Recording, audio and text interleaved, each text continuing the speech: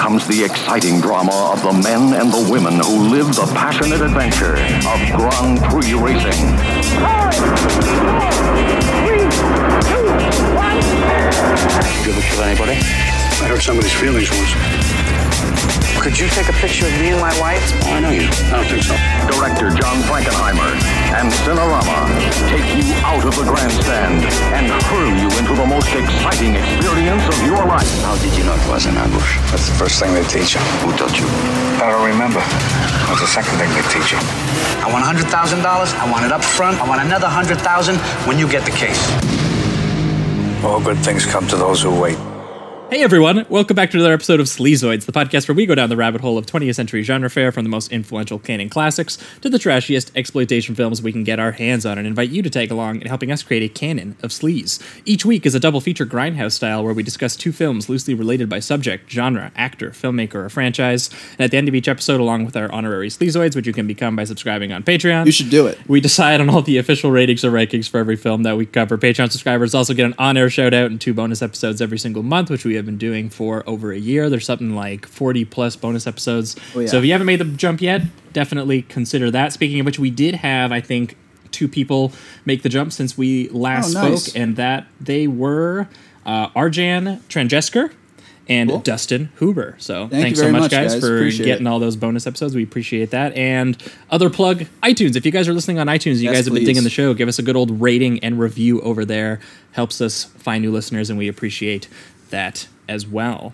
But I think that about wraps that up. I'm your host, as always, Josh Lewis, and joining me also, as always, Jamie Miller. Welcome back. Welcome back.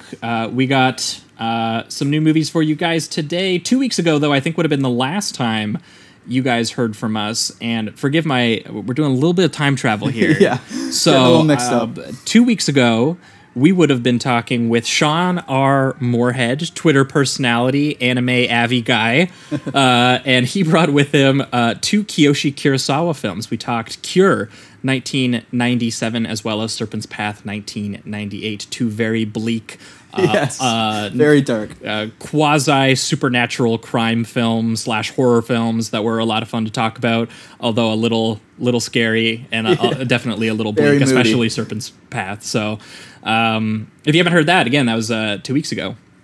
But last week, you guys would have got your bonus episode. I think that was around the time It Chapter 2 came out. We decided to talk Stephen King because I think we realized we hadn't done him yet. Yeah. So we did Brian De Palma's Carrie, 1976, I believe it was, and also John Carpenter's Christine, 1985. Thoroughly enjoyed both of those. We had a lot of fun talking both of those as well. Again, that's patreon.com/Sleazoids podcast if you guys want those episodes. But for today, we have a very special guest with us, taking a break from his cutting reporting on the Jeffrey Epstein murder. We have the pod dad of Chapo Trap House, Will Menaker himself. Will, how are you doing? Boys, I never walk into a podcast I don't know how to walk out of. Well said. That's good. We haven't sealed the exits. Hey, how about that Epstein? Almost a bit of raspberry jam back there. Yeah. Almost a bit of raspberry jam, man. That's a fact, man. That's a fact. R.I.P. to a real one. Hey, shout out Sean Moorhead. Cure is one of my favorite movies that I've seen recently. Fantastic. It's unbelievable. Yeah, actually, we spoke to him directly about that. It is honestly one of my favorite Japanese films just in general, so I was so glad that someone else brought it on the show because I hadn't yet made the excuse to do it. So yeah, thanks to Sean. And also that movie rules. And if you haven't heard that discussion, again, 2 weeks ago. But this week, as it goes, Will, we have the guests bring on the 2 films with them. So what 2 films have you brought with you, and why do they pair together? My double feature for you guys are 2 films that are united by director and cars. If you are a fan of watching cars on screen in a film, then you could not do better than John Frankenheimer's Grand Prix from 1966. And then years later, his Ronin from 1998 is 2 great car chase. I guess Grand Prix is really a movie about car sports, but what is a race if not a car chase? And Ronin, his sort of action thriller, which both of these films, in my opinion, contain the best filmed car sequences in motion picture history. The beginning of Grand Prix, he films the actual Monaco F1 circuit. And in Ronin, just like two of the most jaw-dropping car chases ever put to film. Oh yeah, like this side of like William Friedkin's like French Connection or To Live and Die in L.A. Who usually when you hear about car chases, that's what you hear. But honestly, you should be hearing more about John Frankenheimer's Ronin in this context. Absolutely. Because holy shit, and especially when you look up some of the production details of that, which we will be getting into on how they were doing what they were doing. Very interesting. It's very scary watching it and having that information in your head. So yeah, I think we're gonna jump right into it. We usually talk about the more popular of the two films first, so I think that's what we're gonna be doing today. And that film happens to be Ronin. So we are gonna be right back, and we're gonna be talking Ronin. Get in the car! From director John Frankenheimer,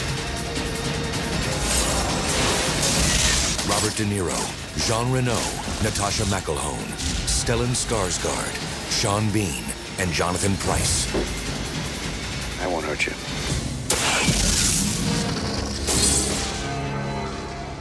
Ronin. You worried about saving your own skin? Yeah, I am. Covers my body.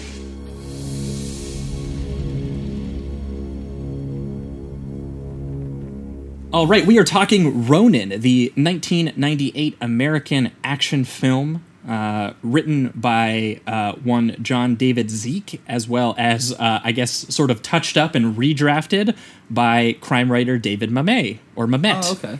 One of those two. Is he French? That's really the part that matters. Well, the movie takes place in France. Well, so that's why I thought. We'll call him David Mamet for today. And again, this movie confirms, a long-held thesis of mine that a film written by David Mamet but directed by someone else usually whips ass. But a movie written and directed by David Mamet mostly sucks shit. I haven't anything in particular. What's something that he's directed? I don't know that I've seen a David Mamet. Oh God, The Spanish Prisoner.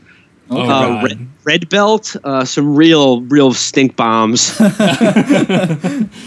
Well, Ronin, for those who maybe haven't seen it, I hope you guys have seen it, but if you haven't, there's a very basic plot to this movie. Oh, yeah. There's a mysterious case with undisclosed contents that we never really learn. It's one of those like classic MacGuffin situations, but also because there's so much violence surrounding it, it has to take on some kind of like metaphysical quality of like there's got to be something plutonium in there or something. Yeah, please. I've always liked to fantasize that it's the Irish nuclear bomb. They're trying to get it back, but they can't afford to pay for it. Yes, exactly. The IRA paid all their money to build a suitcase nuke and then lost it and had to steal it back, and then ushered in the Good Friday Agreement once our good guys secured it by the end of the movie.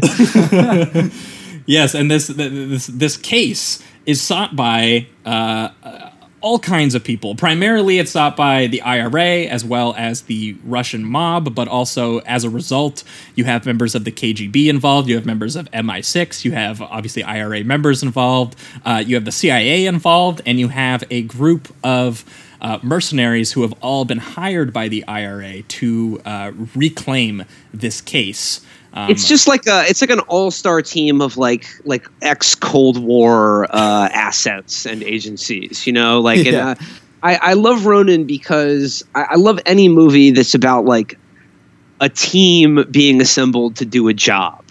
It's a bunch of guys getting together to do a mission, and that's what this movie's about. And you've got the ex-CIA guy played by Robert De Niro. You've got the wonderful Jean Reno as like sort of the all-purpose Frenchman.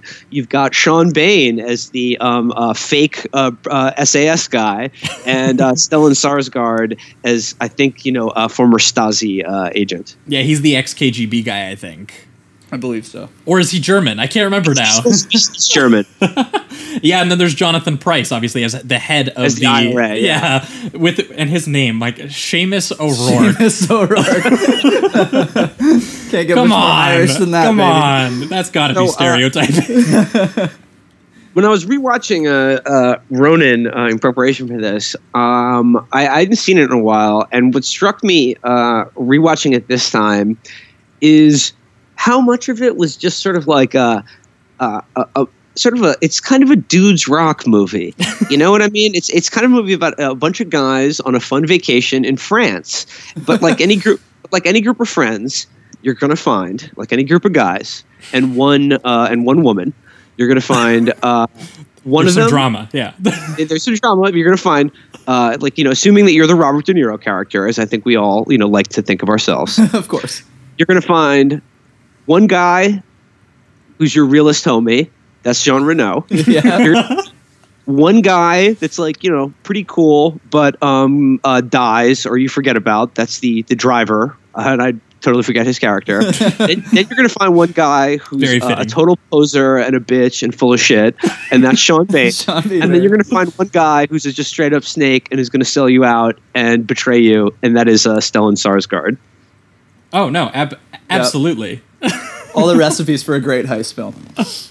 Yeah, and I like that you mentioned that it's kind of like a Men on a Mission, because we actually were just talking Men on a Mission movies not that long ago. Like, literally, we were talking World War II Men on a Mission with, like, Where Eagles Dare and stuff. And we did mention on that, like, the modern version of that, I guess, has to be, like, the heist movie. Yeah, definitely. Because, again, you get all these kind of, like, ragtag groups together. And in this one here, what I found kind of interesting is that it doesn't at all take the time to actually carve out their personalities. It drops them in and has their personalities revealed kind of through the action. Each other. Well, and I was surprised watching this because I was rewatching it actually again because I was like, I feel like there was a weird structure to that movie, and the first 50 minutes I actually checked the time is all just plotting for the actual heist, the actual mission itself. It's just all of these guys very sort of like coldly and professionally walking you through the process and trying to figure each other out to figure each other out because one kind of genius move is in the opening scene of this movie, which kind of has like a really neat like mystical tribal kind of score to it, even though it's very clearly in like this like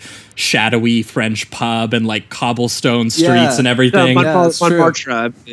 Yeah, but De Niro opens that scene by scoping out the geography of the pub, and he's like kind of like looking at everyone who's in there. He's looking at these different characters, and you can immediately tell that he's scoping it out. One, he's placing his gun outside underneath the crates. He's looking for the exit. He's already monitoring his escape plan. But also, we're about to get introduced to all these different characters with different motivations. So he's kind of scoping out all of the different people and seeing who's there for the mission, who, and then once they're all there, it's like, why are they there? Who exactly are they? And all of these questions kind of hang on you and De Niro's character as you kind of watch the movie. And the genius of it is Frankenheimer kind of teaches you how to watch the movie, because you're watching these kind of like minute details of like Robert De Niro very strategically placing his gun at the exit so he has a spot to run and pull it out. Yeah. And that very much is what the process of the character's thinking as well. So he kind of gets you thinking in line with these people who are analyzing both the geography and the people in the room trying to figure out kind of like the next step. And then as we see when the mission actually undertakes, you can't predict everything. It turns into a sea of controlled chaos where everything goes wrong. And then from there, it is just quick thinking. It's like, what's next? And I love how almost every action scene is immediately punctuated by a scene where they're like, okay, well, what would he do next? Yeah.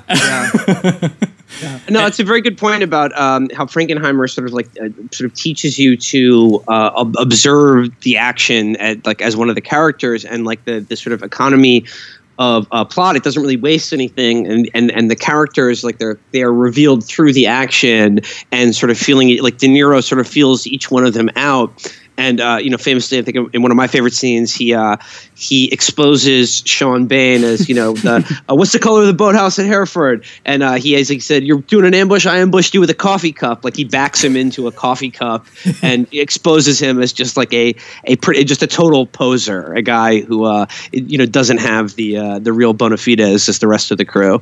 Oh yeah, totally stealing valor. He's just like, "Were you in the military? I was in the military." Oh yeah, Sean Bain is the valor thief. And he also exposes Stellan Skarsgård with another coffee cup where he purposely spills coffee and knocks it off the table. And Stellan Skarsgård's, lightning quick reflexes, grabs the cup before it hits the ground. Then he's like, okay, this guy's a real one. Yeah, something I better also watch out for this one. Yeah, something I also really enjoyed about that moment with Sean Bean was when I think later on they ask De Niro, so what color was the thing? And he goes, how the hell should I know? As if he just made it up to expose Sean Bean. Right. And I loved that aspect because of obviously his if character. he knew, he would be like, what the hell are you talking about? That's not there. Yeah, right, so exactly. So he just kind of again matched his posing exactly. to expose him. And I also he does love that too throughout the film, which is great. the way that Frankenheimer shoots that bit with Stellan Skarsgård is amazing too, because it's this amazing split diopter shot connecting Skarsgård with the Irish woman in the back. And it's so Natasha how do you say her name? Natasha McCallone. Yeah, McCallone from Truman Show, and I think she was also in Soderbergh's Solaris. And so the Soderbergh Solaris. And if I must say, looking strikingly gorgeous in this film. Oh yeah, she's rocking all kinds of great turtleneck sweaters, very very tactical. And there is a hilarious scene where they make fun of this too, and they have her actually dress up and like go on like a Bond-esque type hotel mission briefly with De Niro, and she's like so out of place. Yeah, like she's still so stern-faced and just can't even, like I love how De Niro is constantly like, hey, take a picture. He's kind of given that charm to everyone he's interacting with, but she's just stoic the entire time. I love that scene because it shows like De scene, Niro is the skilled agency in the field guy, and Deirdre's character is just like the stern IRA taskmaster, and she's like dressing up like the wife on vacation doesn't suit her, and De Niro does that brilliant thing where like they want to take photos of their target as it comes out of the hotel, and he pretends to be a tourist, and he's like, could you take a picture of me and my wife? See, just like this, just snap and click, snap and click, snap and click. Yeah, exactly. And he's like, point directly at us, and we're going to stand exactly where they're going to walk. But I also love even that small 5-second moment where he tells the guy, he's like, why don't you take a couple pictures with my wife? Just so that De Niro can get like the actual shots he wants. the exact compositions that he's like, looking for. Why would you want that? Well, it's great though. And also, it's just so natural. The other amazing detail of that is not only do they want to get pictures of the actual team of people who they are going to be eventually trying to heist the case from, they also want to see how good they are and what their reaction and protocol is in an emergency situation. So he has it set up so the valet crashes the no trespassing sign over. Right. Just in time for De Niro to come over and shoot pictures of all of them being like, holy shit, a gun's gone off or something's gone off, to try to protect the case. It directly cuts to the next scene in which they're talking about, oh, these guys are good. Yeah. They're really reactionary, so that was great. Again, Frankenheimer really walks you through the process of that scene as De Niro makes these decisions. And it's funny because they never have De Niro say what his decisions are to you. Right. They just have him do it. So then you kind of get in that headspace of picking that information up. And one other time where they actually do this that I think I've never seen done this same way in another movie is when they eventually do the action scene with the case, which we will talk about in full because we're going to have to talk about this set piece. So this is the first car set piece. But near the end of that set piece, they reveal that they finally have the case. Skarsgård goes over to the case, and for some reason that they don't explain to you, Skarsgård takes the case and puts it into a black bag. And when I first saw that, I was like, why is he putting it in the black bag? Yeah. And then all of a sudden it's not in the black bag, and he's yelling at De Niro to take the case, and he hands him a case. And I was like, wait, he just put that in a black bag. I was like so confused. I'm like, what's going on right now? Yeah. And then it's very soon after it reveals De Niro looks at his hand, and into detail there's silver paint on his hand and on his jacket, and he immediately throws the case under the car where it explodes because Skarsgård has just double-crossed them, stolen the case, and given them a fake case with a bomb in it. But again, there's nothing about the movie that reveals that to you other than Skarsgård's literal actions that he takes. Right. Because he's actually faking being on the team and giving them the right case after that. So again, and there was nothing previously other than that one scene where De Niro was kind of skeptical of him in that sort of uneasy split diopter shot, and where he tested how good of, you know, an actual sort of asset he's going to be for them. Yeah. So it was just kind of amazing to get that scene where De Niro confronts that this guy actually does have skill, and then he watches that skill get used against him, just like in an immediate betrayal that only we're privy to. Yeah, and from there too, it really shows like Skarsgård's just total dark side to his character. I mean, I think the scene after that is when he's with it might be Seamus. I can't remember. No, he's with one of the Russian mobsters. He meets with a guy who's credited in the film as the Dapper Gent. That's awesome. He is arranged to now sell him the MacGuffin case. But you know, he's a cagey guy, always on the lookout. He just double crossed his team, so of course he is going to be looking out for the double cross soon to come. And he goes, you know, it's a dangerous world, Gregor. And he goes, I'll show you how dangerous. And they pull up to a playground, and Skarsgård takes out a silenced pistol with a fucking sight on it and trains it right onto like a little girl on like in a swing set or slide. And at the last moment, the guy like grabs his hand before he like puts a bullet through her, and he goes, I did that to prove a point. Like, I don't even know that girl, and I was going to splatter her brains all over that little house, but I don't even particularly like you. So just think what I'll do to you if you try to double cross me. And then, of course, he is double crossed, but then Skarsgård gets the drop on him a second time and blows his brains out all over a car. And then also the like attention to detail on the blood, like just the splatter on the window. Man, it's visceral. So good. A lot of the squib work in this was actually very, very impressively done. And it's funny at how much it's deployed, because I wouldn't say this is an overtly gory movie. I would actually say that for the most part, Frankenheimer in the production actually has a pretty kind of blunt realism that he kind of adheres to, which is a huge part of how they shot the action scenes, which we're eventually going to get into. We were just talking about Skarsgård, his death, like it's a blunt, just there he is, bullet in the head. And it shows, the bullet right in dead center of the forehead and everything. But there's just not a lot of accentuating with the guns. Like a lot of it is very matter of fact, realistic gun work. The explosions, while big, they are like realistically big. They're not like that cartoon big. Like this never gets cartoonish. This is all grounded and that's part of why he wanted to reduce as many sort of special effects as he could by having literal Formula One drivers, which is also the connection, drive the cars in this movie. Oh, okay. Like to speak of that really before we get into like the first big set piece, the first big car chase in Nice. What I love about the action in this movie, and like what I always look for, like what really separates the god tier action movies from the Pretenders, is that right away, as soon as the guns start firing, as soon as the cars start screeching around, they show you immediately a shitload of just innocent bystanders just get mowed down. That's exactly, totally randomly. Like they just start falling, like dropping like flies right away. And all of the cars and all of the guns in this movie, they really underscore over and over again how many innocent people get killed in the crossfire. Yeah, there's one very specific shot that just it's in my brain. It'll be imprinted. It's where one of the cars just goes into one of the pedestrians and they fly into a fruit stand. And like it's huge, and it's a 2-second shot, but it's right there in your face. Yeah, no, and that's exactly what I was ramping up to. The squib work, weirdly enough, it actually is mostly deployed on civilians because there's parts where there's part at the beginning of that Nice car chase when they just start. I think De Niro pulls out the grenade launcher and hits the first car, and then everyone just starts unloading. And most of the people actually getting hit are the civilians in the background, and you can see like the blood focuses flying on it, right? Yeah. So it's like he really wants you to, and because the characters never do. So Frankenheimer gives you that attention where he's being like, "Look, this is how ruthless this kind of like criminal underworld type situation is." It's very. It reminded me a lot, actually, and I think this film is a precursor to kind of like the modern action movement we have a little bit now that we see in kind of like the Mission Impossible movies and a little bit in John Wick, where you have like that constantly. They're always surrounded by people, but in the John Wick movies, because there's this idea of they're kind of on like almost like a god level status. Yeah. That there's kind of like mortals walking around who just never see anything. They're not really paying attention. This is like, those people aren't really paying attention, and because of that, they're just getting absolutely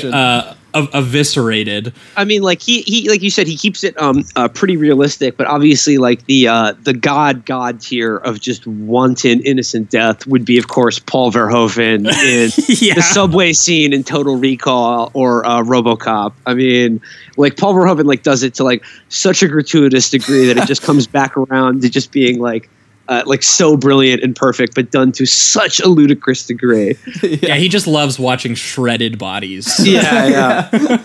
And Frankenheimer's got that, but he just doesn't go that far with the gore. Yeah. Frankenheimer likes to keep it pretty slick, pretty realistic, not and just so obscenely over the top like Verhoeven does. Yeah. Right. And that's part of his kind of what he translates to his action here by shooting all of this like kind of for real and having a lot of professional drivers drive these cars at real speeds. He said he didn't want to do that. That is the amazing thing, like why the car chases in this movie. And I remember seeing this in the theater when I was a kid and being, absolutely riveted by the car action in it. Even from like before the Nice set piece, there's sort of like a small mini car chase after the gun deal in Paris goes awry. They sort of skate real quick from the Paris police. And you hear that engine in that Audi just like roar, and he has this camera mount on the front, and you really feel how fast the car is going because, as you guys pointed out, they do not fake at all the speeds of the cars in these scenes. Like, like they don't film it at a lower frame rate and then speed it up like to cheat. Like like that's what a lot of like action and chase sequences do. So and he specifically said, "I'm going into this movie, I am not doing that." Yeah. So if you're wondering why this feels different, that's why. In those scenes, those cars are going like 100 kilometers an hour, and you really, really feel it. Like yes, you do. And I was like nervous while watching it. Like I was like, and I rarely feel that way. He doesn't score any of the car chases to music, not mostly. He really just lets the sounds of the engine just fill the entire screen. No, that's a huge point, because I think the only time there's any music is near the end of the big Paris one. But again, it's like a 10-minute chase sequence, so it comes in at like the last 2 minutes of the chase when like they hit the bridge and like just the drama has been ramped up a little bit. Right. But like before that, again, it really is just in the sound design of the roar of the engine, like the scrape of metal, the gunfire like knocking like windshields and mirrors off, and like that is like your score for this movie. And again, talk about like attention to detail. Some of these beats in here, now that I know that they did them for real, I'm like, how could they have possibly have done that? Because there's one perfectly timed moment in that Paris chase scene where they are like driving through cars and one transport truck immediately has to like slam on the brakes scene, right? To avoid them. No, a little bit before that. A little bit before they hit the actual bridge and highway part or the tunnels. Right. But one car just squeaks by that transport truck, the one in front, as it does a sudden stop. And they might have got this by accident. I'm not totally sure. But when De Niro and Jean Reno come up in the car behind them, the transport truck stopped so suddenly that the car that it was carrying on top of it, because it was carrying a bunch of like cars to a dealership, falls off the front of it and smashes the ground, blocking the path where that car just went. So then they have to take a side route and kind of like drive around it. But again, like a small action beat detail like that is like just messy enough, but clearly John Frankenheimer is such a controlled filmmaker that really to me was like a constantly riveting contradiction of watching like his perfect Steadicam camera moves and all of this, and watching just like what is like perfectly orchestrated like chaos of people getting mowed down and shredded and cars running into each other, cars going at full speed just like narrowly missing each other, or even just like there's one where they like try to do that like 180 or drift past a bus and they just like scrape the bus briefly before they continue off. Right. Yeah. And it's just like it's amazing to watch. Yeah, and he used a real team of like real rally car drivers for this, and I think they did a thing where like they set up dummy steering wheels. They used like British cars where the steering wheel was on what we would say was the passenger seat, and then they set up a dummy steering wheel for the actor, and I think filmed it with a mirror or something, so it looks like they're really driving it, which is an incredible technique. And just like again, I know this is the cliche for like film nerd Twitter, but again, I just have to underscore again the absolute pleasure of real drivers, real cars exploding and being flipped, real blanks, real squibs, and like just the actual destruction of property. Like it can't be fake. Like there's nothing. We love to see it. We just love to see it. Yeah, there's nothing quite that feels like that. Yeah. So like when you're watching scene, it in these cameras, my God. The scene that I always think of in the Nice car chase scene, where they're going down that amazingly beautiful like mountain road, and De Niro pops out of the sunroof of that Mercedes with a bazooka. Yeah. Fuck yeah. And there's flips over in an explosion. Yeah. And then slides down the mountain road. It's just it's and there's a POV shot behind De Niro's shoulder with the bazooka poking his head out of the car, and you can see it's De Niro driving at full speed with his head sticking out of this car and a bazooka. And it's fantastic. Something I also love just about these, and somehow that feels real. Like you're watching, like again, true. Like that's so absurd. But the way that is more like a Rambo thing, you know. But he still finds a way to keep it grounded in realism.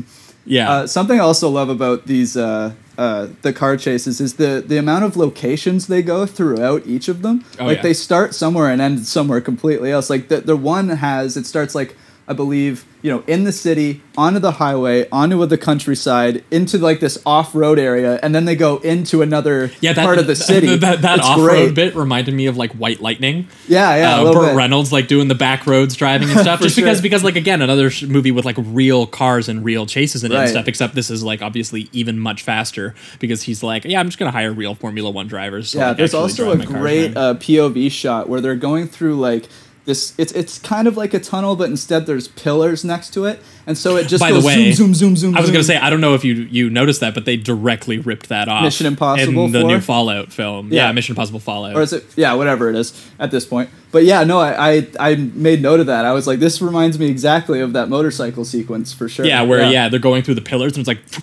Yeah, it gives this like shutter effect. It's awesome. Yeah, Frankenheimer just has like a really, really clear eye for action and staging and composing it. And the fact that he went through the difficulty of, again, filming this all for real and driving at insanely high speeds, all of that combined together just like is insanely compelling to watch. And then again, to also put this, though, in like a really stylish, like almost like... it's not quite noir. It's more in the realm of like Jean-Pierre Melville, like his kind of like stylish 60s crime movies. He did like Le Samurai, or I talked to you a little bit about that Army of Shadows, which was his version of like the World War II film as kind of like a bit of a gangster movie. Oh, okay. It's a lot of guys. Amazing film. I love Army of Shadows. Army of Shadows is wonderful. Yeah, and Frankenheimer seems to be kind of like mirroring some of that. I mean, maybe it's also just the French settings. You get a lot of this great architecture and these shadowy locations, but he also has a lot of cool dudes wearing sick jackets, leather jackets, trench coats. They're in hats. They're fucking doing double crosses in shadowy tunnels on cobblestone roads. And like that is what is in between these like super stellar, amazing action scenes. So, and I found that stuff almost just as compelling. Yeah. Well, the movie, like I said at the beginning, like it's a dude's rock movie. Like what the movie, like, I remember when the movie came out, like it's just like, I think a lot of critics are like, I couldn't follow the plot, like what was going on, and it's like, it doesn't matter. They never tell you what's in the case. It is just a pure production. What the movie is really about is just like a dude love story between Robert De Niro and Jean Reno. You're goddamn right it is. Like they're just two real ass dudes who have like, from the same world, who just like come together and they just like love and respect each other by the end of the movie. Well, and that like, ending is touching. Well, yeah, like it even sets it up for you. I mean, even in the ending, he literally says like, no questions, no answers, or whatever, right? Like that's the same thing. Like he's like, I'm fucking confused. Like you were confused. I'm in the movie. Like right? Yeah, exactly. But it's a great point. But also, it kind of comes back to obviously like the central metaphor. The reason they even call it Ronin and open the text the way that they do. The idea of kind of like these wandering professionals. These people. I mean, the idea. Obviously, we've talked about it because we've talked about samurai films on the show already before. But samurai has a master. And when you are kind of like a lone samurai and you don't have a master and you're kind of sort of like disrespected, like a little bit in Seven Samurai, which I guess should be called Seven Ronin now that I actually think about it. You're a Ronin, but instead of these guys serving previous masters, like they all served like previous states. And what we were kind of seeing is kind of like a remnant of all of these different people who worked in different kinds of secret services or fought in certain militaries. And there's kind of like this tying together of the criminal underworld as well as the political underworld, because it's obviously all of these different sort of political factions also fighting for this stuff and paying them kind of like under the table. So it's like this weird thing where like they're no longer getting paid as like a government agent. They're getting paid by the same governments to do like way grosser shit. They've kind of just found like a new kind of industry for this. And one thing I found really fascinating, and actually friend of the show, I got to shout him out, friend of the show, Dave Imboden, actually wrote this specifically in his review, so I can't say it without mentioning him, or otherwise I'll be fucking plagiarizing him. But what he said about this was that there's actually a lot of focus on this as these guys as like blue collar workers almost. Oh yeah, for sure. Very early on in the movie, when they're all just sort of like have just assembled and are at the safe house for the first time. De Niro and Sam and Vincent begin their sort of their love affair. Jean Reno offers him one of those really cool yellow cigarettes, and De Niro says, "Are you labor or management?" And Jean Reno says, "If I was management, I wouldn't give you a cigarette." Like, there's this character like over and over again, like just like I'm a guy who needs a job. Or when the character with in the scene where they go to the Michael Lonsdale character's place to do for the great self-surgery scene. What a great scene, of course, too, Lonsdale is a guy who, I don't know, some ex-intelligence guy who now just like does little, I don't know, Warhammer style like figurine painting, but for samurai.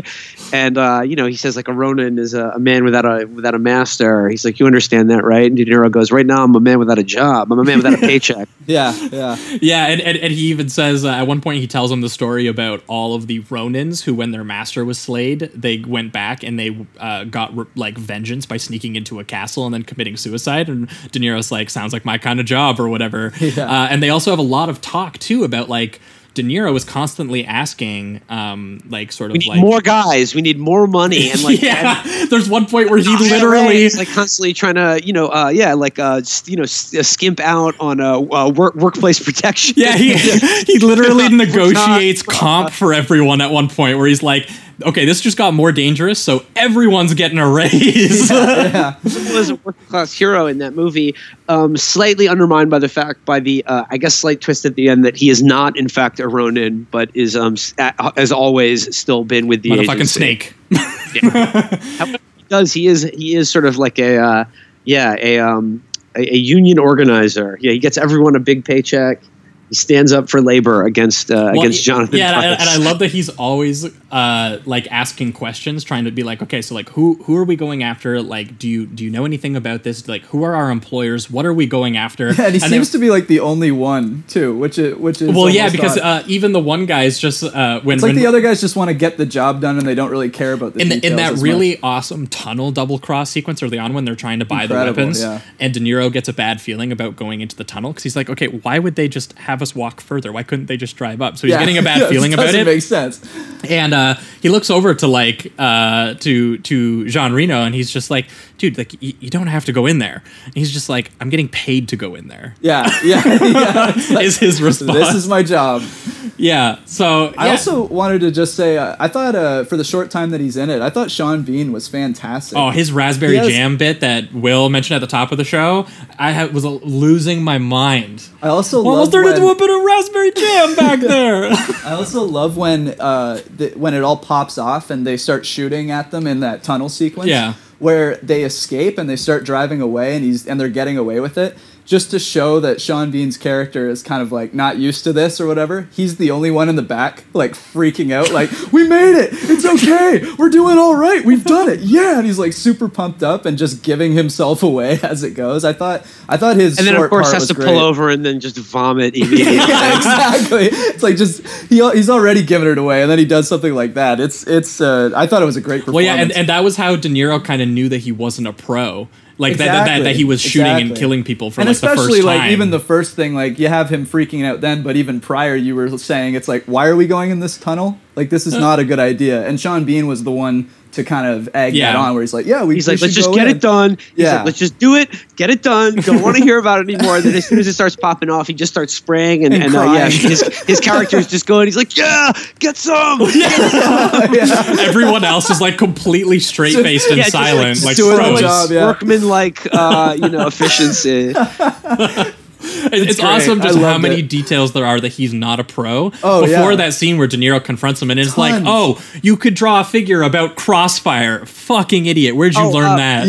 Yeah. But to the working class thing about like different scene, pros and posers, Sean Bean begins to give himself away because he's like trying to do like the manly tough guy shop talk.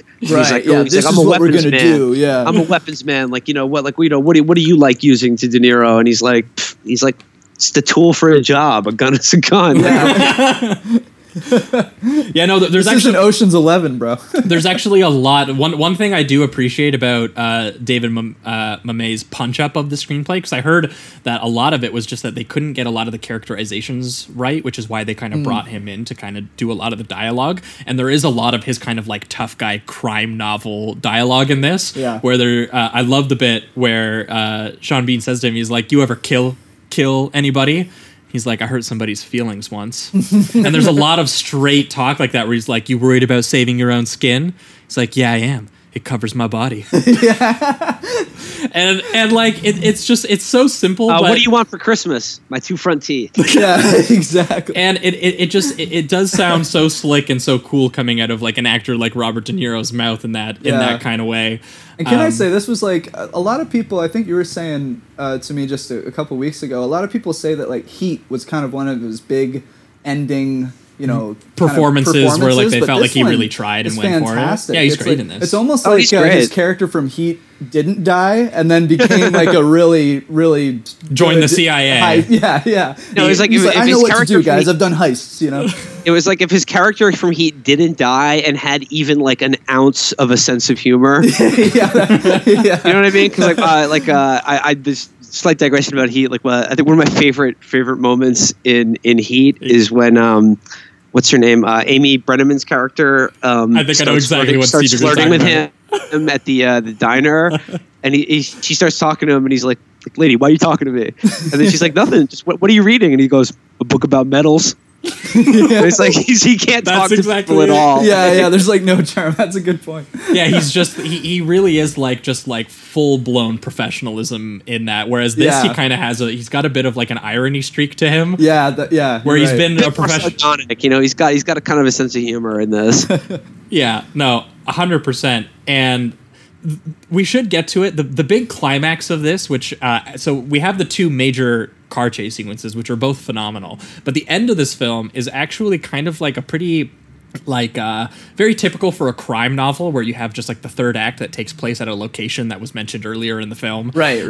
And everything kind of just goes to shit. But I was surprised again at how well orchestrated that all of this was. I was actually surprised people found it confusing, because on my rewatch of it, I was actually drawn by like how easily I was following every single person's decision process that they were making. Yeah, me too. Where, because the last bit of this takes place at sort of like a figure skating show that they're putting on.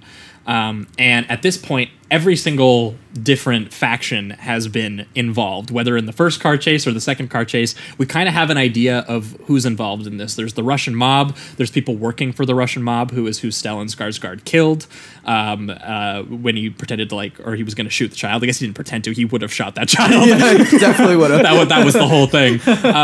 And although I do love that scene even more, in context with the scene that follows in the rink, because again, he sets up like another life or death bluff, but he pulls it with like the head of the Russian mob, who just straight up calls it. Yeah, he's like, fuck you.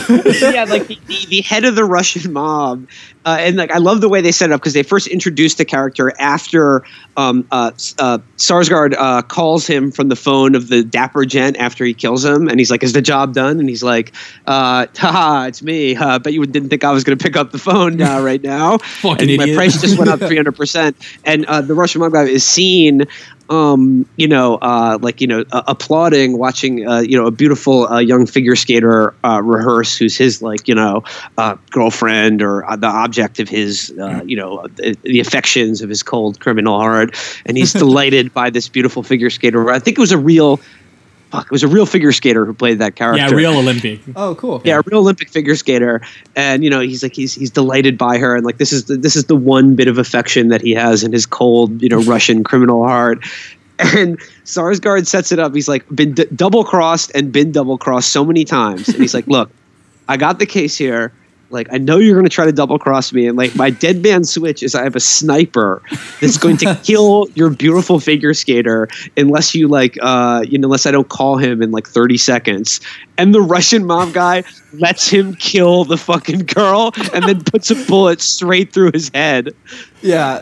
Well, and even funnier is I actually think it might be the reverse. I think he actually shoots him, and then knowing that the figure skater is going to get shot anyway, and doesn't even try to prevent it. Just is just like, yeah, that's fine. She's about to die in 10 seconds. Yeah, you're done, bro. Yeah, whatever. It's done. And there's an amazing shot too that he sets up perfectly, because again, I think Frankenheimer's attention to detail in some of the compositions and like the widescreen lensing. He shot a lot of this with wide angle lenses, and so he can fit a lot of the background into the frame. Because again, he wants you to pay attention to those backgrounds where civilians are getting shredded and everything. Right. But the shot that he sets up with Skarsgård is Skarsgård very detailed, looking at him, telling him about his bluff, and in the background is the figure skater on the television. And then when De Niro and Jean Reno run into the room too late after that double cross had just went down, they look down, they see Skarsgård, bullet in the forehead, dead. And then the camera pans up because they look up and they see the dead figure skater on the television still. Shot. They haven't cut away. It's her lying dead on the ice on the television. And then immediately they're just like, yeah, okay, moving on. So they just go right back to the mission. And this sequence is so amazing because Seamus McGarvey, played by Jonathan Pryce, is the head of the IRA guy. He's involved in all of this, and he double crosses the Russians, or at least gets involved as well by dressing up as a security guard who's handling a young child, moves away from the young child to pull out a gun and gun them both down. And what I love what he's doing to the young child is like consoling her, like trying to be like, oh, it's okay, darling, don't worry. Like about the person she just saw shot in the figure skating rink. Your mom, and then the next second he's taking out a gun and just popping 3 guys in front of the child. Another brutal detail I love is when the figure skater gets no-scoped, she's in the middle of one of those like fantastic spins that they do on the ice. Yeah, just to add a little bit of detail there. Yeah, exactly. Yeah, and another detail because this scene, no joke, this scene reminded me of that Key and Peele sketch that where it's just nothing but double crosses. You know the one that I'm talking about, where like one guy pulls out a gun and then the other guy's like, actually, I was a fucking secret agent or a sleeper agent the whole time, and he's just like, oh yeah, well I was you, and he rips off like a mask and like it's just like, how many double crosses can you fit in 3 minutes? This movie does like 10, and as they're chasing down, because again the big double cross at the very end is Robert De Niro being like, yeah, I'm not actually like a mercenary professional. I never left. I am still working with the CIA. I was just embedded in this mercenary group to try to get closer to the IRA who was paying us, which is why he was asking all the questions about the employer, and so that he can kill Jonathan Pryce's character. But the best bit is when he goes back into the rink to take down Jonathan Pryce, you can see in the background the figure skater dead on the ice still, the ambulance people picking her up. So the one shot, Jonathan Pryce is running in and she's dead in the background. And then De Niro chases after him. And in the background, they're walking past De Niro with her on a stretcher in the background. Jesus Christ. And it's so... Frankenheimer. It's a gag. Like, that is a physical gag about the death of, like, a beautiful... innocent Olympic skater. Yeah. Oh, my God. It's completely horrifying. And then again...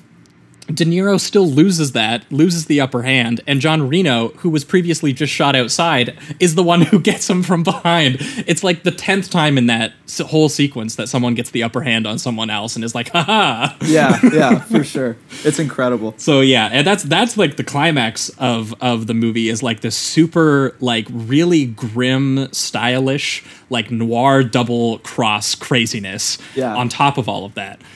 So like, yeah, I gotta say, pretty goddamn impressive movie. I think heading towards the reductive rating around here, which for you, Will, is the part of the show where we remove all the words, all the nuance, and we give the movie a number between 1 and 5, but it's also kind of turned into closing statements. So if there's anything else you have left to say about the movie, or any like scenes we didn't get to, or lines that you want to mention before we go out, that's also where we do it here. But for me, this is like a really, really solid to high, like 4 out of 5 for me. I feel like in a few rewatches, this could just grow in my estimation. Because even on this rewatch, I was like noticing small details I didn't pick up before. Like, again, I never noticed that figure skater bit before. And picking up on it this time, I was like, wow, that is so dark. Yeah. And speaks perfectly to, again, this kind of like really sort of like disgusting criminal and political underworld that these guys kind of operate in. And also, but kind of like the kind of nonchalant and professional attitude you have to maintain to kind of like stay sane inside of it. And also, like, it's a guys being dudes men on a mission type thing. Yeah, so we like got that touching ending. I love that. Yeah, you're also still kind of affectionate for the way that, there was a sense of vulnerability between De Niro and John Reno's character as they kind of learned to work with each other and kind of read the room together. And despite the fact that pretty much every single person they interacted with died in this movie except for those two. No, and the IRA Deirdre woman. lives. She made her way out and as well. Speaking of Heat, it kind of has that same vibe, bit right? Where as he's Heat. just like, I gotta do it. I'm sorry. I have to move on. You know, that whole thing. Drive off. Yeah. I mean, it's a little less heartbreaking just because. Oh, definitely. In Heat, that relationship is just so fleshed out. Yeah. And also and I think he's trying to make it more cold in this movie. This movie is so. colder intentionally because the characters are a little bit colder, whereas in Heat, the thing about them is that even though they have cold professions, they are both very sensitive, vulnerable people, which is just kind of like what all of Michael Mann's are. Like, he makes very stylish crime movies for like that are basically macho weepies. Like, you can't watch any of his movies and not just be like, oh, that muscly man is so sad. they're all emo thugs. Yeah, I did read that they shot a couple like different endings of the movie that like didn't test well, but one of the original endings of the movie after Deirdre, Natasha McElhone, gets away, like Jean Reno and Robert De Niro's character don't notice, so they never see, or like, but basically Deirdre is just thrown into a van by the IRA, black bagged, and like probably tortured to death and killed as a traitor. Oh, I might have actually preferred that. Yeah. Because that's even grimmer. That would hammer home kind of like the more darker, seedier elements of this that are always implied and always there. Because again, Frankenheimer pays so much attention to detail about actually how gross a lot of this stuff is. And there's even that scene. I think it's the guy that makes the miniature Ronins, the guy that does the surgery or whatever. He explains that sacrificial thing that the samurais do. The seppuku. And I thought that was going to kind of lead to something, but it doesn't really, to what I could tell anyway. And I thought it was going to lead into something like that, or maybe De Niro sacrifices himself or something like something that. Something for honor. Yeah, exactly. But for me, I would say same with you, high 4. I could see this thing growing as well. It's the second time I watched it. I really did get to kind of feel what he was doing in regards to showing the violence that just normal everyday civilians go through. Like, now that you've explained that whole thing with the figure skater in the background, it's like he's constantly trying to remind you, even though all this kind of cool heist action's going on, these are the victims that are being killed in the background. It's all these normal innocent people, and I thought that was nice just touch. something, such a great attention to detail that he throws in there. And then, of course, there's just the car chases, which are phenomenal. Like, this guy's he really knows how to ramp up action and just make such an intense few scenes and set pieces. Yeah, I also thought like the ruthless, we never mentioned it, but like there's like a really ruthless like rhythm to it. It's very propulsive. Yeah, like this movie never stops. Like even in moments where it's like quiet, I feel like it's always moving. Definitely. Like kind of like a car. But also before we moved on, I also wanted to shout out one line. I once removed a guy's appendix with a grapefruit spoon. which is so sick. And it's in that shot that's almost ripped from the Manchurian Candidate too, because we did talk about John Frankenheimer earlier. We did the Manchurian Candidate in Seconds, his 60s films. And there's one, he loves mirror shots. Like that one of Rock Hudson in Seconds, looking at like the 4 different mirrors while his like face has come, he's looking at his new face. Right. But the bit where Robert De Niro is doing the self-surgery, or at least walking Jean Reno how to do pull the bullet out of him, and it's like this shot of De Niro's face in the mirror looking at his own wound, but we have the shot of his abdomen there and everything as they're like slicing into it. Oh, just gross. Yeah. But for you, Will. Oh yeah, I mean, I concur. God tier Frankenheimer, completely stacked cast. Like I said, 2 of the greatest car chases ever put to film. Just jaw-dropping action in this movie. Well, yeah, one of the best action thrillers of the '90s. I will give this movie 1 Audi A8 with a nitro booster injection system. Fantastic. Sounds good. All right. Well, we are going to be right back. I think that will wrap it up for Ronin 1998. We're going to be right back, and we are going to be talking Grand Prix.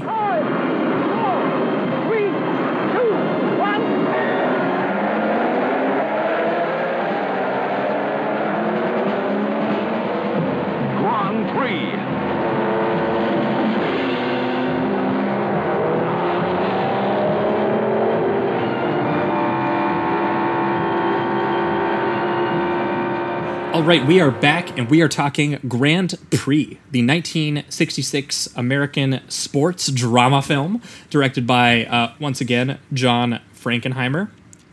I believe that this was both his first color film, because cool. This film, I think, is the one that came right after Seconds, which we already did, which came out in 1966. And as we know, that was a really inky, disgusting black and white film that almost had like a Lynchian sense of horror to it. He really has some range. Like this is unreal. We go from like, I've seen Mandarin 4 different films, and they've all been completely different, It's despite crazy. the fact that you can tell that there's like a real technical precision interlocking all of the films together. Again, he's ranged from like sort of like political paranoia to kind of slick crime to like full out kind of like identity thriller horror. And now we're doing the good old sports melodrama, which we haven't done sports yet on this show. And I don't know that we've actually done big melodrama yet either. Maybe Lawrence of Arabia is a little melodramatic. Yeah, that'd be the closest, I think. But this is a little broader. It's a little soapier. It's a little in the realm of kind of like old Hollywood. And it was interesting to read that John Frankenheimer mostly did agree to do to this movie because of the access it gave him to Formula One.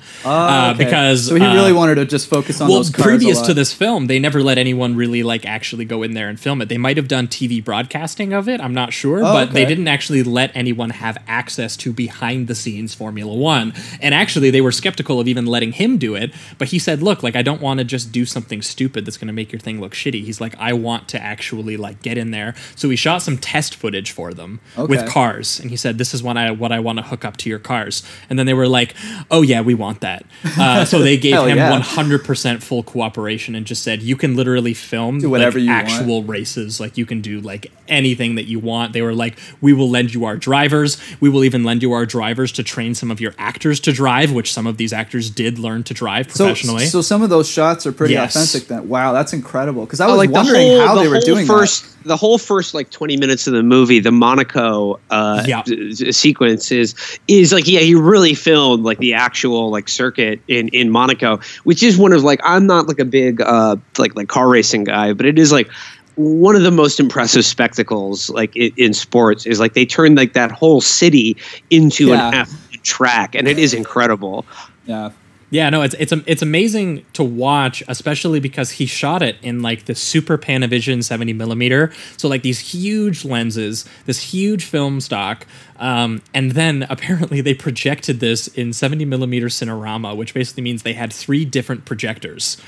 And they used a curved screen so that they could extend the length of the shot. So when people were watching this in that format, like you would have felt like you were there. Like especially those POV shots, because it seems like he on purposely sets those POV shots at the height of their speed and always when they're doing turns, and it really gives you this. This idea of what these guys have to do just impulsively. Like it's like there's the turn, just go sharp, and it's they're going 120 miles per hour, something like that. and it's just it's so impressive. It's unbelievable. what Yeah, these By the guys way, can do. by the way, I believe that he used the same camera rigs in Ronin as he did originally in Grand Prix. It's like the same model cool. captured Yeah. shots. Like Well, yeah, you could- over 40 years later. Well, yeah, because you Wow. could. I read, I think, that he invented them for this movie Yes. Holy shit, this dude's amazing. because no one had actually filmed Cars the way that they filmed Cars in this movie. Well, yeah, I was gonna say like the shots like where they that they POV show of the cars not and, only like- the POV but the shot where they're showing the driver drive the car. Oh yeah, it's and set with on no the car. windshield, like seeing Yeah. their skin there yeah. and everything. It's unbelievable. It's horrifying. Like And what's great too is how he paces or spaces out the techniques that he uses. Like with every race, he adds another camera technique that you haven't seen before, just so it's like There's he just something shows else happening everything there. that he's capable of. It's yeah, he great. has so many different camera setups for these racing sequences. It's Yeah. actually kind of insane just to like think about like And organizing then even, that the or editing, orchestrating like there's that. a part where it'll constantly show the drivers and the cars, but then it does a split screen with the Yeah. audience members that are focused on them, and that's great too. Yeah, like he uses split screen. He uses like handheld grounded shots. He'll switch to like helicopter shots. He'll switch to car Yeah. mounts. Oh yeah, some of both those heli shots following the cars just Yeah. for like a solid minute. Oh, it's great. Yeah, I and- mean, like I think the thing too. I mean, it's like other than the virtuoso way in which he films cars in motion. I mean, it's like a totally, very, very dramatically different film than Ronin. And I think like the thing Yeah. to keep in mind about Grand Prix is that it's made in the '60s. It was his first color film, but it was like also. Like the type of movie that was very much in vogue of that era, which were these huge, grand international productions that featured, the American, like a huge international cast and setting and like co-production. So you have James Garner, but like Yves Montand, and I think Antonio Sabato, like the Italian, French, Ava Marie Saint, and then I think for your listeners, the sleazes out there, probably my favorite, of course, Toshiro Mifune has a supporting role as the Honda team owner, based on the founder of Honda. yeah, he's the Yamura character who is Yeah. sort of like the last minute funder of James Garner's character, who kind of gets kicked out because they think that Of, like, he the took out Ferrari his partner. team. Yeah. Yeah, because to be fair, he did really harm his partner. But Here's Definitely. rewatching that movie. James Garner, who's like the hero of this movie, is a huge dick throughout this. entire He's movie. not a likable character at He's all. really unlikable. Yeah, very. From beginning to end. He's pretty he doesn't- irredeemable. I was And, really thinking there would be wins a at the end too. After another guy dies. Like, yeah, it's and then what I find interesting. I mean, we're just jumping to the end here, but you brought it up, and I think it just fits. Is jumping from one of his. I don't know if they call each other friends, but at least colleagues that they have appreciation for. After he finds out about his death, the scene after is just him like reminiscing about the good times on the track, which I love that sequence where he's just like hearing the engines rev and all that. Yeah. But it's just to have such a terrible thing happen right before in the scene directly prior to that was interesting. and he's just like, man, the good times we've had. Even though I almost killed my teammate and one of my colleagues literally died. Yeah, well, Great times. well, and it's funny because it's not even because he intentionally harms that teammate in that first race. No, it's just he's it's being just because negligent he was kind of he was and just selfish. selfish. Yeah, he selfish, wanted yeah. to keep racing, and then he decides too late to give up, and then his brakes don't work, even though everyone was telling him, "Yo, get off the track, like Yeah. move over," and Yeah. he decides to move over like at the worst time. And that actual shot, by the way, that crash where like I don't know if there's a dummy in that car when he smashes that wall, but it looks like his head crashes into that wall and then he flies off into the water, and And it looks real. And it's these convincing. guys don't have a roof. This is just if this thing flips, that's your head on concrete. There you're it just, is. Yeah, you're just dead. It's just like that adds such a. I was so nervous like watching those crash sequences. Yeah, they actually one of the characters, I think it might be James Garner's character, has sort of like a voiceover while they're doing that opening race where he love describes those, it yeah. perfectly. Where he said that it's like sitting in a coffin surrounded by gasoline, like being inside of a bomb. That's how he describes driving and like the adrenaline of it. So it immediately sets like that this is a very dangerous to drive at these sort of like extraordinary speeds they like say this. that they need a lack of imagination because they don't actually want to think about death. You know, they just want to drive. So it's I loved those. I also loved the voiceovers in general when they would explain something technical to you, because like, you know, you see them gear up and all that stuff. It's just, as a person that's not a car guy, I don't really know what they're doing. It just looks really impressive. So to have those voiceovers while you have such great visuals of the race to explain some of the technicalities, I thought was pretty effective. Right, but I feel like also just like kind of that propulsive adrenaline of it Absolutely. really just gets you into the zone of why people would be putting, like why those men put their bodies into harm's way. Right. And then also a kind of sort of... Yeah, like there's that line where he's like, you just drive and hope that your car doesn't blow up or something like that. And one thing I wish the movie kind of explored a little bit more, but it is there on the periphery, and they do come back to it a little bit of time, is also how an industry kind of like builds itself around that. Yes. That everybody recognizes that these people are just fucking crazy and basically trying to kill themselves, but everyone is in their own way, you know, sort of profiting off of that craziness. Yeah, and just getting entertainment out of it. Yeah, so it follows kind of like their emotional lives as, you know, they're falling in love, they're maybe getting married, or, you know. It's like, you know, each one of these cars is like a huge investment, but they also are like, you know, moving advertisements for actual, you know, car makers like Ferrari, McLaren, and Honda. So it's like the car that, you know, like the driver obviously gets to, you know, hoist the trophy, but it's also like the car that kind of, if your car wins the race, it's like you have the best, you know, the best engineers, the best engine, etc. Yeah, exactly. And And there is something thorny in there about the idea of like these people putting their lives on the line to like move product in this way, right? And that it directly hammers home both the danger and sort of like almost like the frothing excitement of it. Like that, there's one great bit where one guy, I think, like he crosses the finish line on fire, and everyone, it's the American, and everyone comes up to him ready to take photos because they're hoping for like a charred corpse that they can put on the, you know, on the front of the newspaper or whatever. And everyone's and like he's just like, what the hell? Yeah, like is this what you want? Like yeah. Like they're excited at the idea of seeing some kind of spectacled violence in that kind of way. Yeah. And you know, so there is a little bit of that in the periphery, but there is a lot more time kind of spent with these guys in what mostly amounts to kind of like an old Hollywood melodrama and like trying to live out their emotional lives and kind of the stress that the work puts on their relationships. I mean, most of the actual movie, and it's a very, very long movie. It's 3 like most of hours. it's 3 hours long. Most of the actual movie is just about like, you know, classic 1960s, just like, you know, people cheating on their wives and having affairs. Like, yeah, pretty much. Just what people did back then. I hate to see it. Honestly, there weren't too many likable people in this movie.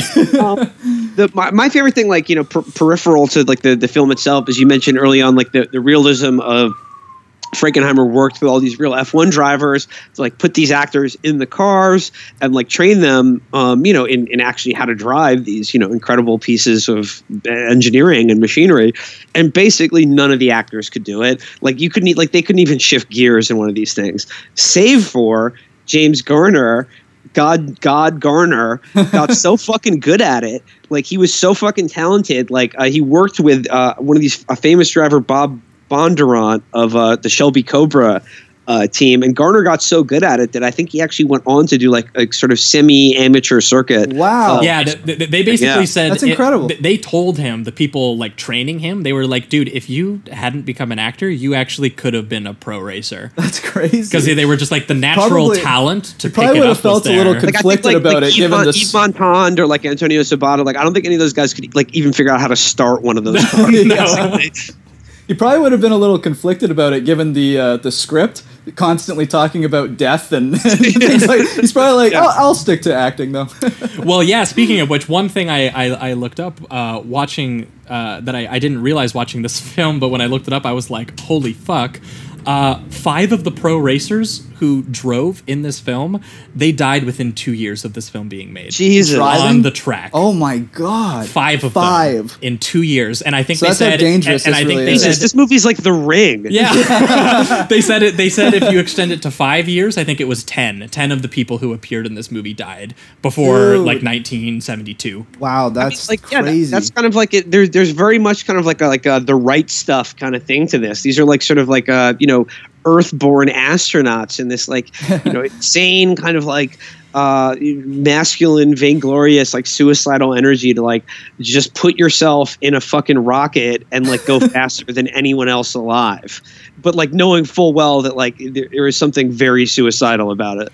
Yeah, like there's that one sequence where they explain the curved road, and that specific road is so bumpy that it never feels like there's suspension at all. And they I think they said they have to gear. The tires are like leaving the ground sometimes. Yeah, they have to change gears like every 2 seconds. So by the time they're finished the race, it's like 3,000 gear changes or something like that. And it's just like, I can't imagine being on a road where you're just going 120 miles per hour hoping that this thing doesn't hit one bad bump and you're just, off the road. Yeah, and they're driving in all weather. There's one point where they drive in the rain and like the mist is coming off the road as they're driving on it, and they're kind of like slipping and sliding a little bit. And I think that's also the scene where one of the wheels comes off and the guy flies into 2 children bystanders. Oh right, the French guy, yeah. And you're kind of just like, and yeah, I think that's the Frenchman who does that one, and he's sort of an interesting character because he's sort of he's the front runner. I think he's the guy who's like he's been the world champion I think twice. Yeah. He's the one I think who ends up dying in the final race too. Yeah. But he's the guy who dies what a brutal death. But he actually has, because again, these racing in front of his wife who he's cheating on and mistress.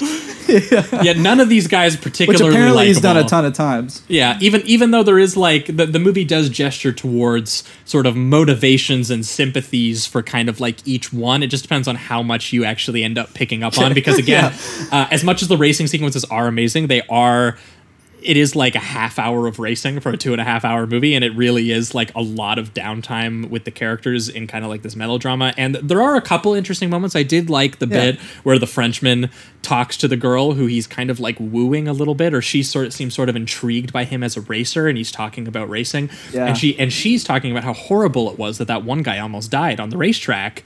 And he's just like, he explains to her that like the reason he's a winner is because he's grown increasingly cynical about racing. And he's like, yeah, when someone crashes like that, like that's how I know to put the pedal on the metal like harder. Right. Because everyone else will slow down and stop and be worried about that person for like a split second. He's like, that doesn't occur to me because I need to win. And she says something along the lines of like, what a terrible way to win. Yeah. And he's just like, there's nothing terrible about winning. Yeah. That's just all they're out for.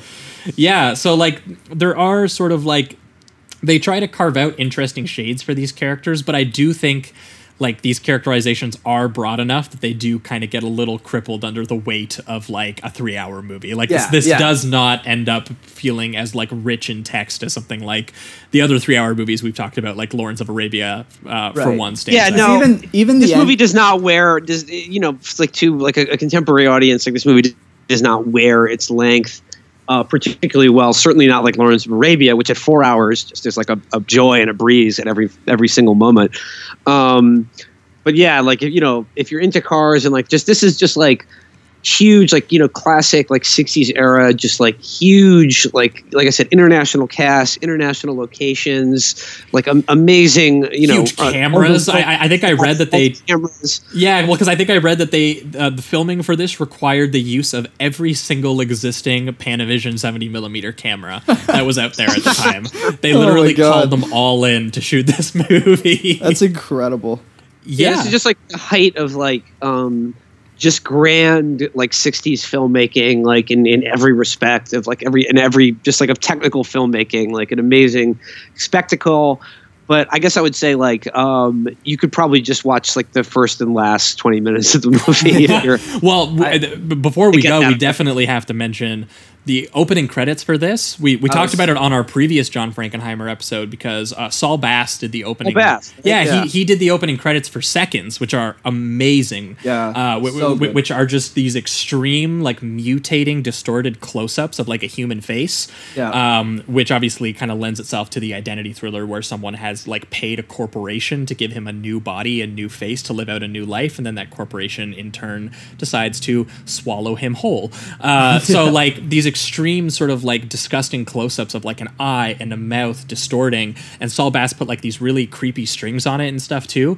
And then he also did the opening credits for this, and he did a lot of obviously opening credits for Hitchcock closing films. up on all the nuts and bolts. Those extreme close-ups of like inside of the engine, or when they're sort of like they're taking the nuts and bolts and they're making them tighter. The back shots of like the sort of like streak and glow of their helmets, and like the sheen of the cars, and like the texture of the tires. Yeah. And again, I don't think that there was score. It's all just the sound design of the cars again.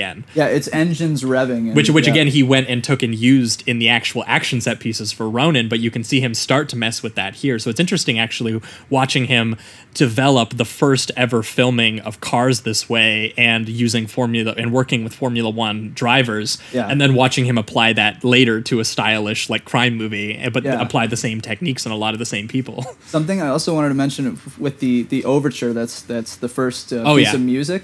The horns, it doesn't continue, but I thought that this was a great effect. I didn't look up who composed it, but it's genius. This part, he takes horns and he makes them kind of like sweep in and out, and it makes it sound like what cars do, like when they pass you. So it goes like, oh, I see. And it's just, it was such a cool. It's just a very, very smart way to kind of place Speaking the tone of which, of the film. The composer was Maurice Jarre, who was the composer for Lawrence of Arabia and Dr. Zhivago. Oh, well, shit, there you go. Incredible. Very, very good. Nailed it. Yeah, but that was a great opening. I thought that was genius. Oh, no, absolutely. Well, I think leaning over here into the reductive rating round and kind of final statements on this one, for me, this gets like I would say it gets a high 3. Yeah. I do think that it has like absolutely astonishing racing sequences that we've already talked about in depth here. For me, it was just the drama felt a little bit broad, a little bit soapy, and kind of like that old Hollywood way. That's not necessarily bad. I mean, in fact, I just think there's too much of it. Well, and like this exact kind of movie need to be just 3 hours long. It's just derivative. Like this exact kind of movie like exists in so many different contexts that I've seen exploring like kind of like the 30s through 50s canon of Hollywood. Like you can see this exact same movie play out, but like with cowboys or with like pilots as like kind of like the dangerous thing that they do. The way that the journalist at the end, when she's kind of like, she has the blood on her hands and she's like, "Is this what you wanted?"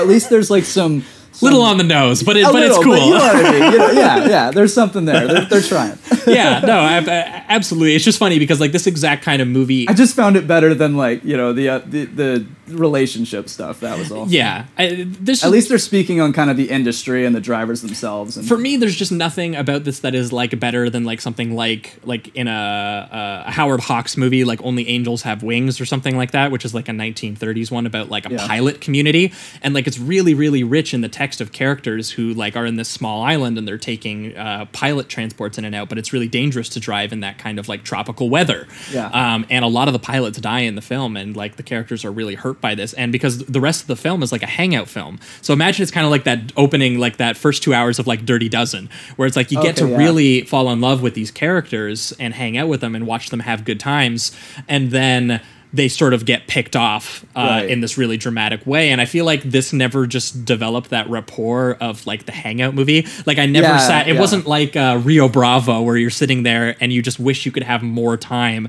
hanging out with these characters. With my rifle, my pony, and me. Exactly. Like there's nothing like that in this. Like in fact, actually, you're kind of a little annoyed at some of the characters, or you think that sometimes that they're being rude or bad, or and there's not a lot of scenes where they're ever together. I find it's mostly like separate dramas, and then they all connect in the race. That all connect, like, but they're never really connecting much outside of that. So I feel like they could have had something more there, but they never fully quite hit it home to make it have more moving effect on you. But that again does not change the fact that like the absolute like technical precision, and I do think that John Frankenheimer is genuinely more interested in the technical precision of the car stuff as a filmmaker. Because it honestly is more emotional, just like, I mean, he even ends with the film with kind of the tip of the hat to the drivers themselves and not like the drama that went through, right? So just like the actual technical precision of the racing scenes and stuff, you can feel like the heart and soul is more in those In there, sequences. definitely. Even the like split screen effects and all the different techniques he employs to really get you into the zone of racing seem to be where he was interested in. So yeah, because of that, like solid high 3 for me probably. Sweet. Yeah, I'm gonna give it the same. It's just a lot of the drama just didn't really work for me. Kind of same as what you were saying. One thing I thought that was decent though, just to throw it out there, was the some moments between Scott, who was the guy that did the initial crash, and then his wife, who he's having a lot of issues with. And He's the most sympathetic character of the bunch for Definitely. sure. He's like But the what underdog comeback story of the yeah, movie. but what I found interesting is when they have that discussion and they just agree that they're going to be together, even though they know that their decisions aren't gonna make each other happy. And then after that conversation, he still asks her, like, do you think this is all gonna be worth it? And she's just kind of like, dude, I've already told you, this is up to you. You know what I mean? Like, I've told you that I'm not on board with what you're doing. And I you found wanna do it interesting that anyway, his so- character, even at the end, after all he's went through, still can't understand his wife's perspective on it. And I thought that actually worked really well. And he died 6 months later. God damn it. But yeah, high 3 for me. Still had a lot of fun with it.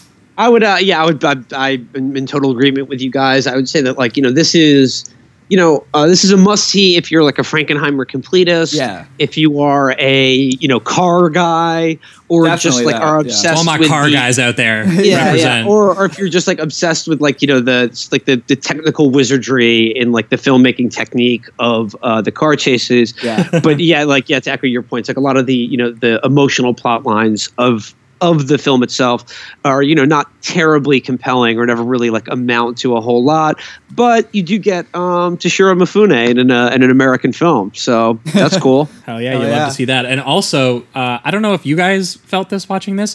George Lucas totally ripped this off for the pod racing stuff, right? Oh, Like all the little bits where they're like Definitely. flicking the little switches inside and like they're looking at each other like directly and like they're kind of in the little compartments with no windshields and like looking at each other. 100%. And like when that crash happens, I'm pretty sure the visual language is the same. Like when the kid like fucks up the other guy and he crashes to the side and stuff like that. Like, I was watching it and I was just like, damn, George. All right. that's actually spot on, I think. Thanks, dude. Oh, and I have one final stray thought that I forgot about Ronin. Hell yeah. And that is that I think Ronin was basically made possible by Frankenheimer agreeing to take over a legendary disaster, the island of Dr. Moreau, after Richard Stanley was fired from it. I did hear about that. I feel like I've heard of Like this, basically, if he agreed to do that movie, like based on like he was like, I'll do this piece of shit, like give me, I'll fucking finish it. like a multiple picture deal with United Artists. So like Island of Dr. Moreau is why we have Ronin. And Well, I would thank highly you. recommend the documentary about the making of Island of Dr. Moreau and Richard Stanley, Lost Souls. Okay, I've we'll had see. that on my list, actually. I have to see that because I actually, for the first time in a while, I finally have been diving into Richard Stanley. I watched Hardware for the first time, and I also watched Dust Devil. I've added those to the list because of you, yeah. Hardware, by the way, is amazing. Well, it's very good low budget horror movies, but now Hardware is great, but now is the time to get on board the Richard Stanley train, because almost like it was plucked from my head and made boy. specifically for me, Richard Stanley is directing right now an adaptation of H.P. Lovecraft's The Color Out of Space starring Nicolas Cage. Starring Nicolas Yes. Okay, Cage. Will, don't He's freak my out. favorite actor. But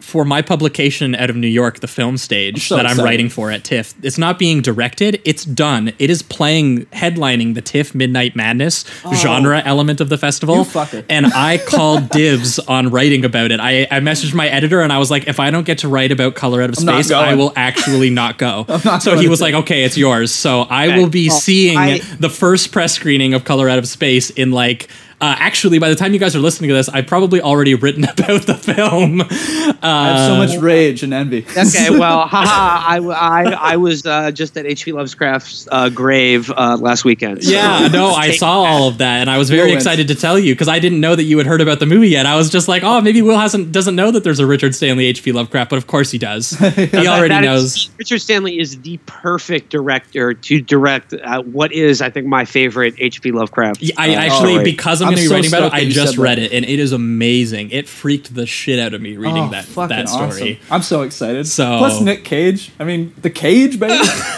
Come on now. Hot off of Mandy. Hell yeah. But yeah, so I think that will wrap it up for this week's episode. Thanks so much for joining us here, Will. If you've got anything to plug, this is the place to do it.